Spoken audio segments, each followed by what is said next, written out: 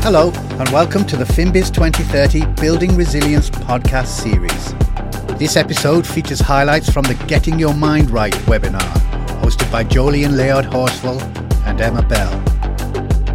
In this episode, we hear from Hawa Ojefo, a mental health advocate who says that resilience is a muscle that helps us not just survive, but thrive.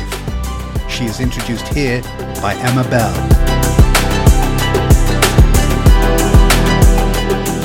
We're going to come to our next speaker, the powerful and fantastic Hawa Ojefo, joining us from Nigeria. She is the One Young World Ambassador, a mind and mental health coach, and founder and executive director of She Writes Woman. She's created the first privately held 24/7 mental health helpline, providing critical support to hundreds of women and girls for free. Hi, Hawa. Thank you so much. I was a research analyst in a boutique investment firm when, for the first time, my mental health, came into question. And for me, it presented as just stress. And stress in the financial service industry at that time, I don't know about now, but stress was something that you wear as a badge of honor. So sending emails at 11 p.m. and working on weekends was proof that you were doing it right? Well, yes, until I began to break down. I was barely sleeping 4 hours a night, and I didn't have a social life. And for me, it was like, what's the worst that can happen? It couldn't possibly get worse. And it first started as overwhelming fear and anxiety. And then, it built on from that. I would literally have like shortness of breath every time my car was like getting closer and closer to the workplace. And when I finally settled at my desk, I would begin to have like brain freeze and brain fog and things like that.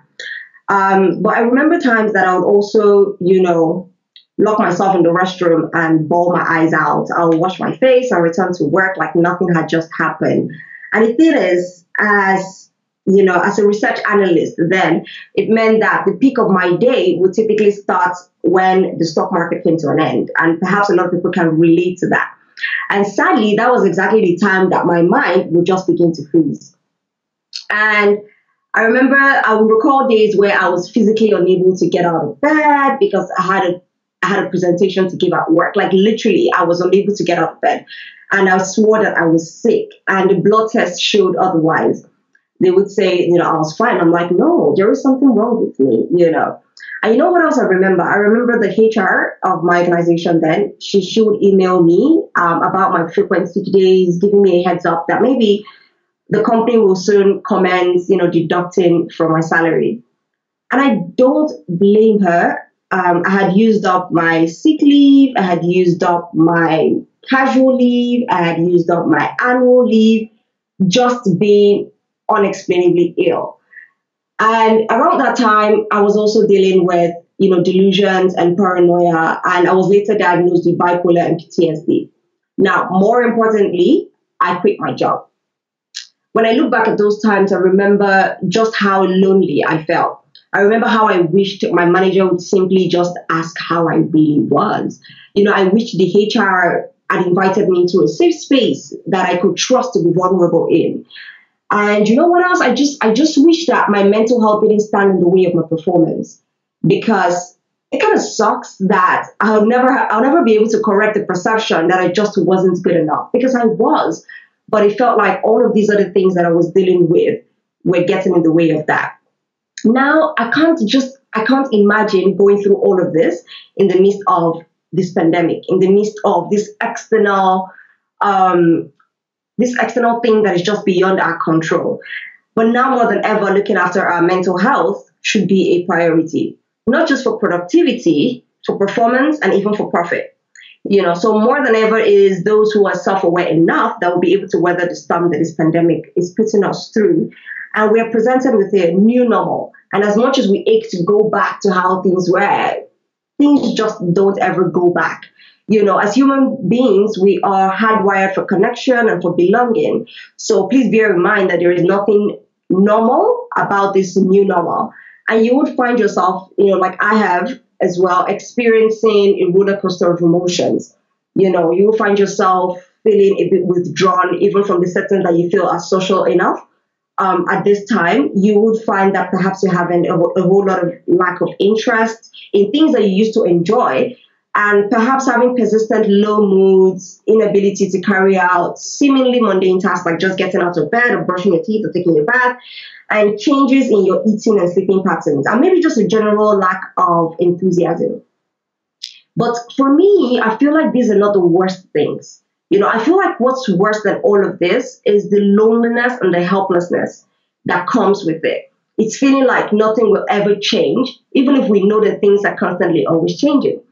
So when mental health is sort of cast aside as, this health thing or this thing that, people deal with on the other side and you deal with in your personal life, what we are left with is people like me years ago in that investment firm. Competent, but unable to realize our fullest potential. Surviving, but not particularly thriving.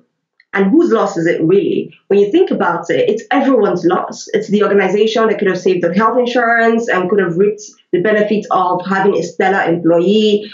It is me. I could have thrived and flourished in a workplace and in my personal life. And honestly, it just is business and economic sense. So mental health as a personal and collective effort needs to be a priority in everyone's life. But now as a change maker, I can now see years down the line that perhaps one of my superpowers, I say, is resilience.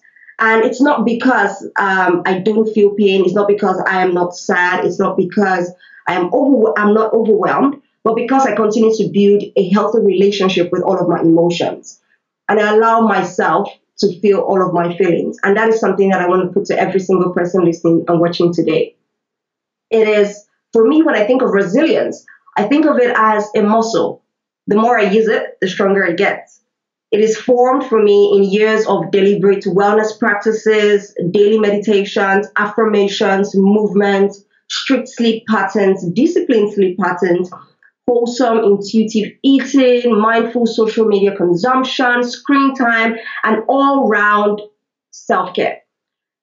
For me, it is coming to the realization that burnout is not a badge of honor, and prioritizing your mental health is you choosing to give everyone and everything the best of yourself and not what's left of yourself. So if you leave here with nothing today, leave here with this. First, being mentally healthy or being resilient is not accidental. It is deliberate. It will not happen by mistake. You would have to be intentional about it. So what I would put to you is instead of I always say, if you don't schedule it, it doesn't get done. So instead of creating, your scheduling your wellness around your work and all of the other aspects of your life and other commitments, how about you schedule your commitments around your mental health? And another thing I would say is, I feel like every single person has a role to play in helping every other person be resilient in one way or the other. And I like to always talk about vulnerability, even at work, even in workplaces. I believe it's so powerful and important. And I don't mean, without boundaries, because vulnerability without boundaries is not really vulnerability, right? So I invite you to, in your personal and professional life and wherever you find yourself, whatever group you find yourself, to be able to create safe spaces where people can have hard, uncomfortable, but very honest conversations about life, about their feelings, and all that is going on in their mind. And it's really just encouraging everybody to not be too quick to move away from our feelings, because in this period, we will feel a lot of things that we have labeled bad feelings and negative feelings, and things that we have labeled positive feelings. But what I want to put to you today is that we need to begin to build healthy relationships with all of these feelings. We need to begin to feel all our feelings and give ourselves time to sit within our feelings. I believe that this is how we create an environment where we can get our mind right. To hear more podcasts or to find out more about FinBiz 2030, go to finbiz2030.com. Join the conversation using hashtag FinBiz2030. FinBiz 2030 is a joint initiative between One Young World and Chartered Accountants Worldwide. This podcast is produced by Big Top Multimedia. The original webinar series was produced by Be There Productions and Big Top Multimedia. Special thanks to Pexels.com.